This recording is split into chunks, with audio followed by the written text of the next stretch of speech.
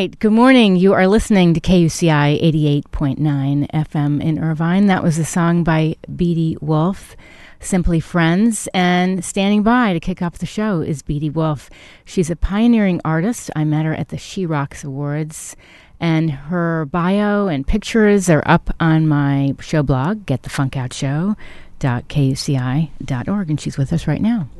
Good morning. Hey. Hey. You know, I met you briefly at the She Rocks Awards, and we had a little conversation. But I thought, you have such an intriguing background in what you do. Could you tell me how you got into what you're doing now? You do all these innovative things with music.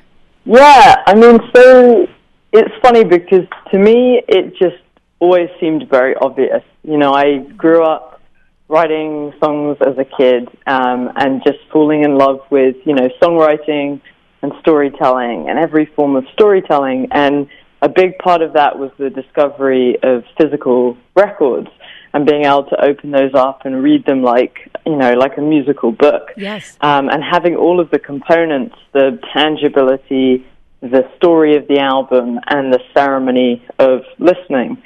So from the time I was 7 or 8, I was imagining, what world would I create for my albums? What would they look like? What would they feel like?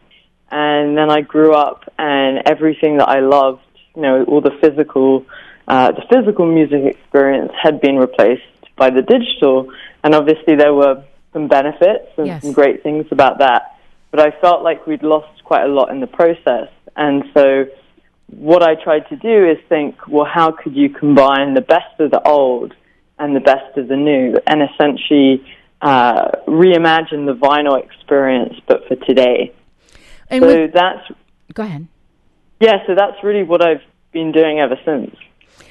When we met, you were telling me how your parents influenced you with their musical taste.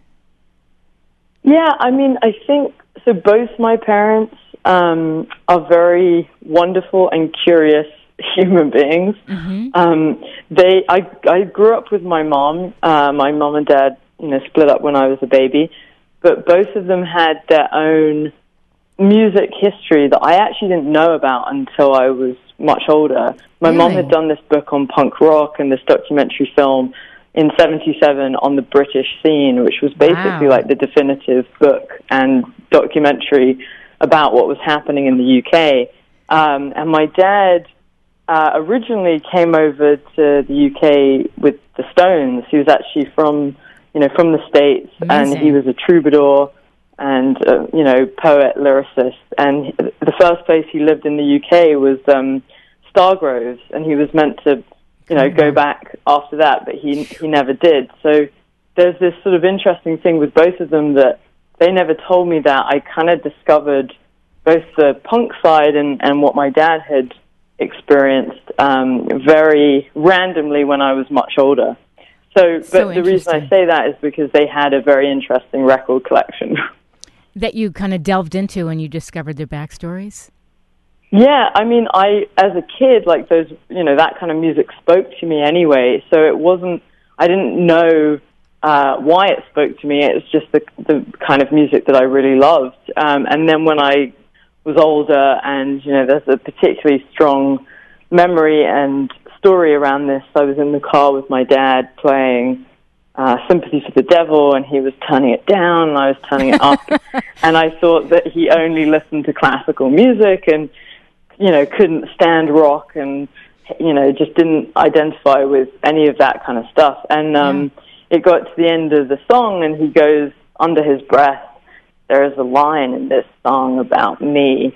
And I remember just like jumping out of my skin and just thinking like, who's this person? But, and then with my mom's punk stuff, it was only when I was in New York being interviewed for my first, big thing over there, which was around this 3D theater for the palm of your hand, which was my first innovation.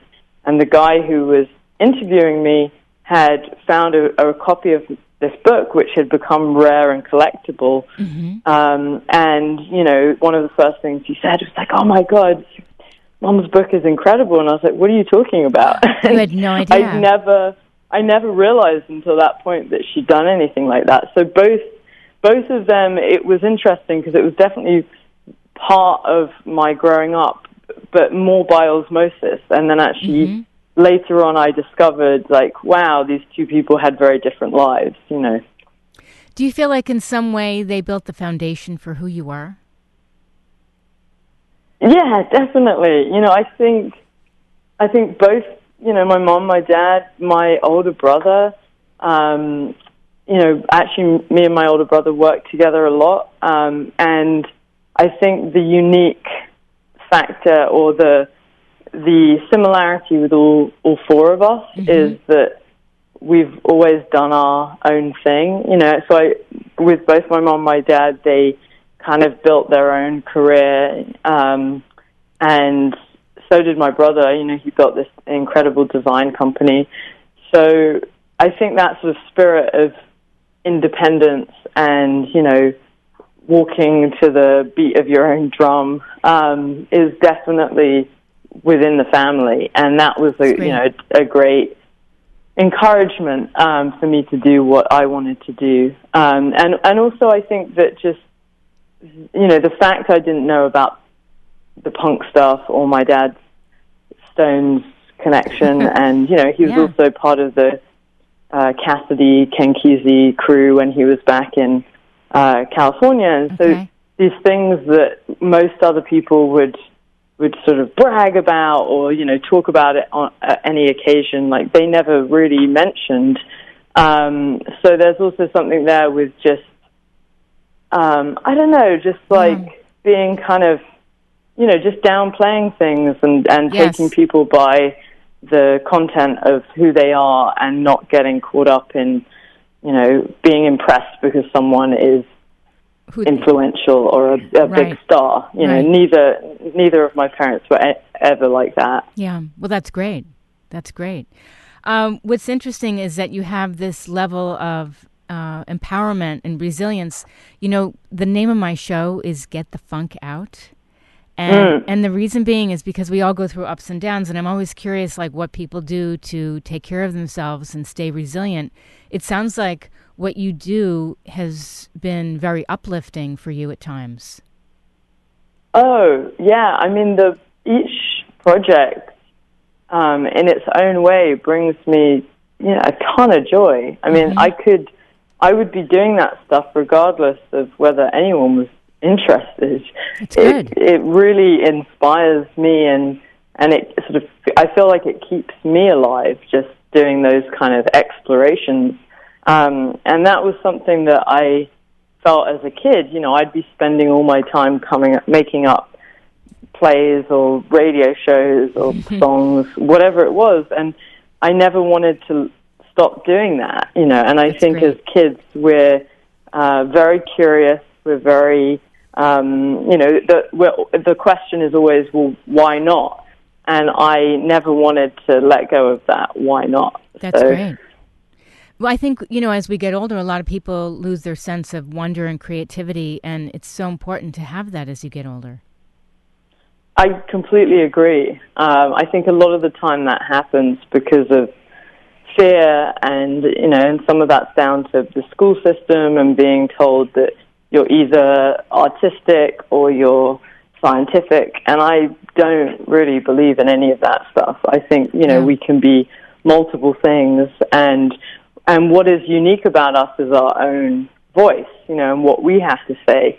But I think a lot of the time people can get, you know, they can get sort of discouraged and feel like they have to regurgitate someone else's ideas, and, you know, that's very much part of education. So I think it's about keeping that spark of, you know, what excites you and what makes you, you know, passionate and what you feel you have to say. I think it's about keeping that alive. Yes. Well, this is a funny question I just thought of, but what was it like when you were younger at school? Were you bored because you had this creative mind, or were you tuned into school? I fucking hated school. Oh, wait, you can't. Sorry, I don't know if I wait, you can't swear. No swearing. Okay, I'm sorry. But I get it. Yeah, no, I didn't I get it. That's what I didn't get it, yeah. The reason I ask is because you mentioned intelligence, and there are so many different types of intelligence, and I feel like I was a terrible student when I was younger, and I bombed the standardized tests. But I always say it's not a prediction of anything. You can be creative and so smart on other levels. Don't let that tell you where your life is going to lead. I completely agree. And I think the best example of realizing that lesson was when I was doing my dissertation on Leonard Cohen, and it was just before he'd had his sort of revival, when he'd gone back on tour after all that had happened, he lost his money and that whole situation. And I was a very, creative university, like an art college, basically, and I said I wanted to write about Cohen, and from the whole English department, I was told it would fail. There was nothing worthy about his writing. Oh, come on. He couldn't be considered as part of the literary canon, and I couldn't have a supervisor. And if I did it, it would be education suicide. And I, of course, felt like, okay, well, I've now got to do it. And that paper ended up getting the best mark in the year, and then it was published online. And fantastic. Leonard Cohen actually ended up reading it, which then opened up this whole sort of dialogue with his, with him and his team. And it was just the best. It was the best lesson in realizing you can do something to get over just that next hurdle. So people are saying, okay, if you write about Joyce, you'll probably definitely get, a good mark. Mm-hmm. Or you can do something that you're passionate about that is infused with so much energy because it's something you want to talk about and it's something you see value in. And that can connect you with so much beyond that one obstacle. And that lesson, really stayed with me. And I think that's what has allowed me to do these projects where a lot of the time, they're seemingly impossible. And it's like, no, if it doesn't work, if it fails, it's okay, that's part of it. But it's a good outlook. But and those tentacles can be so far-reaching in terms of what that can lead you to next, just by following what excites you. Yes. Now, let's talk about some of the things you have done. You beamed music into space. How did that come about? Well, on one level, I don't know. on another level, I'd done an anti-stream for my third record after these other different explorations around what an album could look like, which were sort of relating to digital downloads being the main medium. When we got into streaming, I wanted to do the opposite. I wanted to create what I thought was the antithesis of that. Mm-hmm. So I set a record player up in the quietest room on Earth, which was the Bell Labs anechoic chamber, where Helen Keller experienced silence for the first time. And this record player was playing the album on repeat 24 hours for a week. People could log in via the 360 cameras and couldn't shuffle, couldn't fast forward, but then using live animation, the lyrics would be streaming out of the vinyl, the artwork would be surrounding you. Wow. It was like this whole Fantasia experience for the album. So that was Raw Space. That was my third album. And the title of the record was not based on space in terms of, up there. Right. It was based on this anechoic environment, this raw chamber that had the rawest sound and the rawest silence I'd ever experienced. But somehow Robert Wilson and I, so Robert Wilson was the scientist who won the Nobel Prize for discovering cosmic microwave background, which essentially, which he did with this horn antenna, which then proved the validity of the Big Bang Theory. Wow. So he and I met in front of the horn antenna, and I said to him, you've used this to receive, but have you ever used it to transmit? And he was like, well, no. And I was like, well, in theory, could you, say transmit an album into space using this antenna? And he's like, well, the sound waves will get to a point in the Earth's atmosphere and then they'll stop. So, no. So I kind of thought that was the end of the conversation, and about a month later, I get an email from him saying, BT, I figured it out. Do you still want to do the space broadcast? I can do an update on the Horn antenna. Mm-hmm. And this is a National Historic Landmark.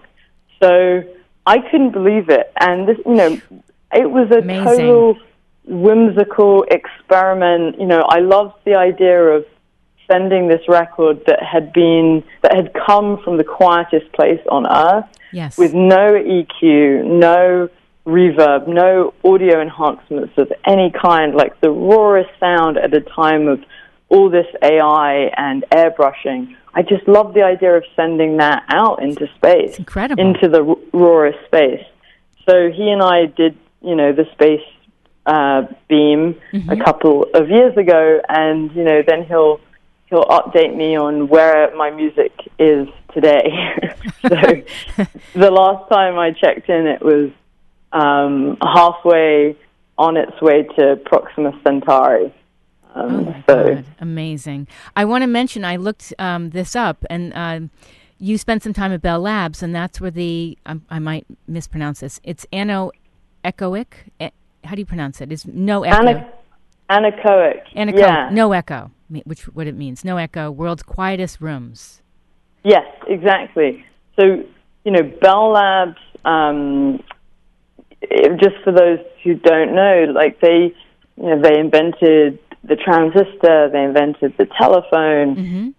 They invented the foil microphone, all these different, all these different incredible inventions. And this room, which I love the idea of it being the place where Helen Keller experienced silence for the first time, because that's such a powerful, it's just such a powerful statement. But mm-hmm. then also, the whole anechoic chamber it's a room that is core to our understanding of audio.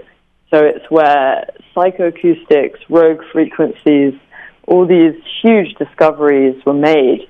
And, a lot of people go into that space and freak out because they can hear the blood rushing through their veins. So the engineers would have to work in the chamber in installments, mm-hmm. and sort of constantly go out for a few minutes or something.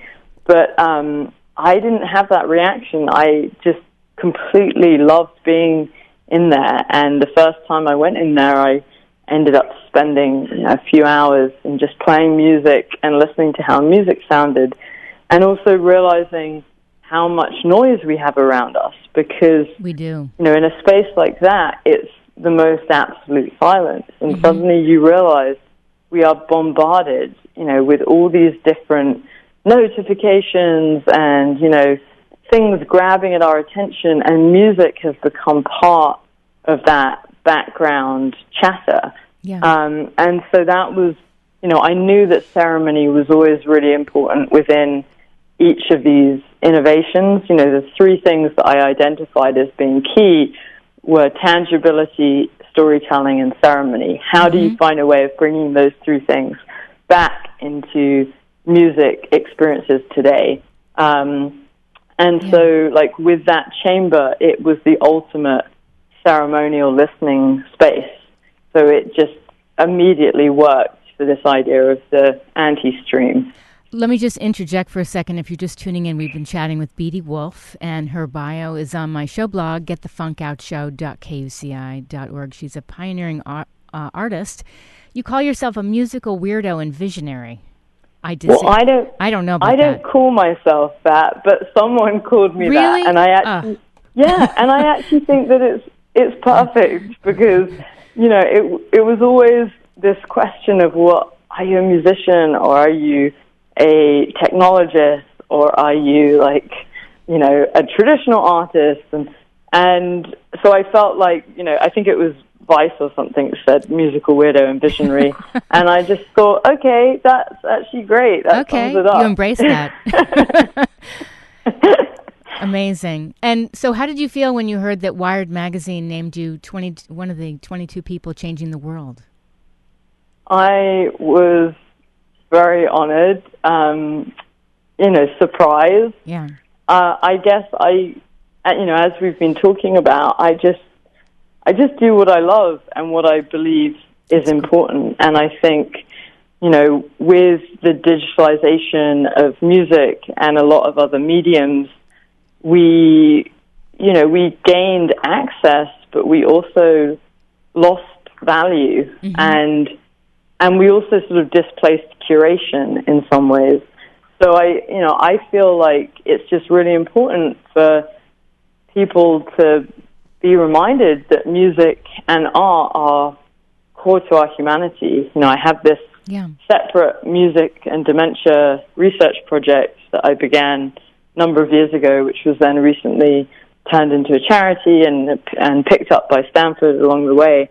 And fantastic. When you've seen what music can do on like the deepest level, when it's working as a medicine in so many situations, you just have a profound respect for it. I feel like that's kind of core to, everything that I'm creating, is this sense of the value of art and music. You did a documentary about the power of music with people that have, I believe, dementia or Alzheimer's or both. How did that come about? Well, so it was really a research project, which then we captured some of the reactions to, and it came about because I'd read about the work of Oliver Sacks, this neurologist who showed the power of music as a scientist across autism, schizophrenia, Parkinson's, dementia.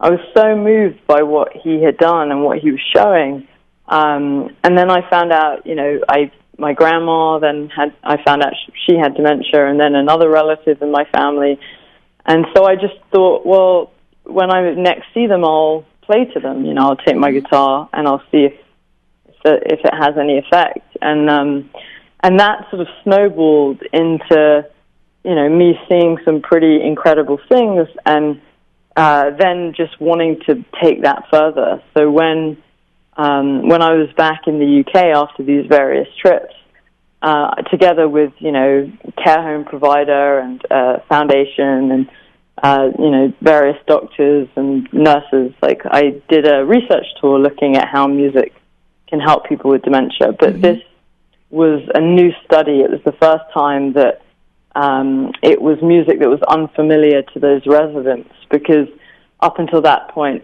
familiar music had been used, and that could trigger a memory and sort of bring someone back, but people had never tested music outside of memory, just for music's sake. Right. So that was the unique factor of this study, and and some of those responses, which were just incredible. I mean, the most profound reactions to music I've ever seen. Someone who was catatonic, getting up and dancing.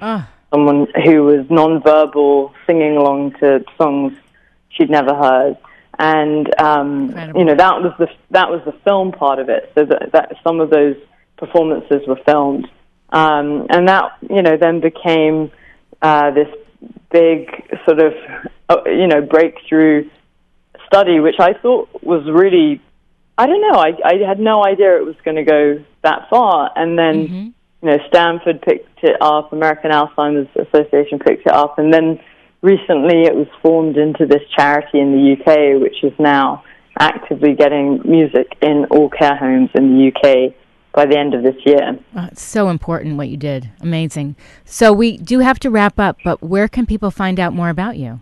Well, thanks to my parents, and now you know a bit about them. They gave me a very curious name, which there's no other BT Wolf out there. So just socials, website, anything you want to find out more, it's BeatieWolfe.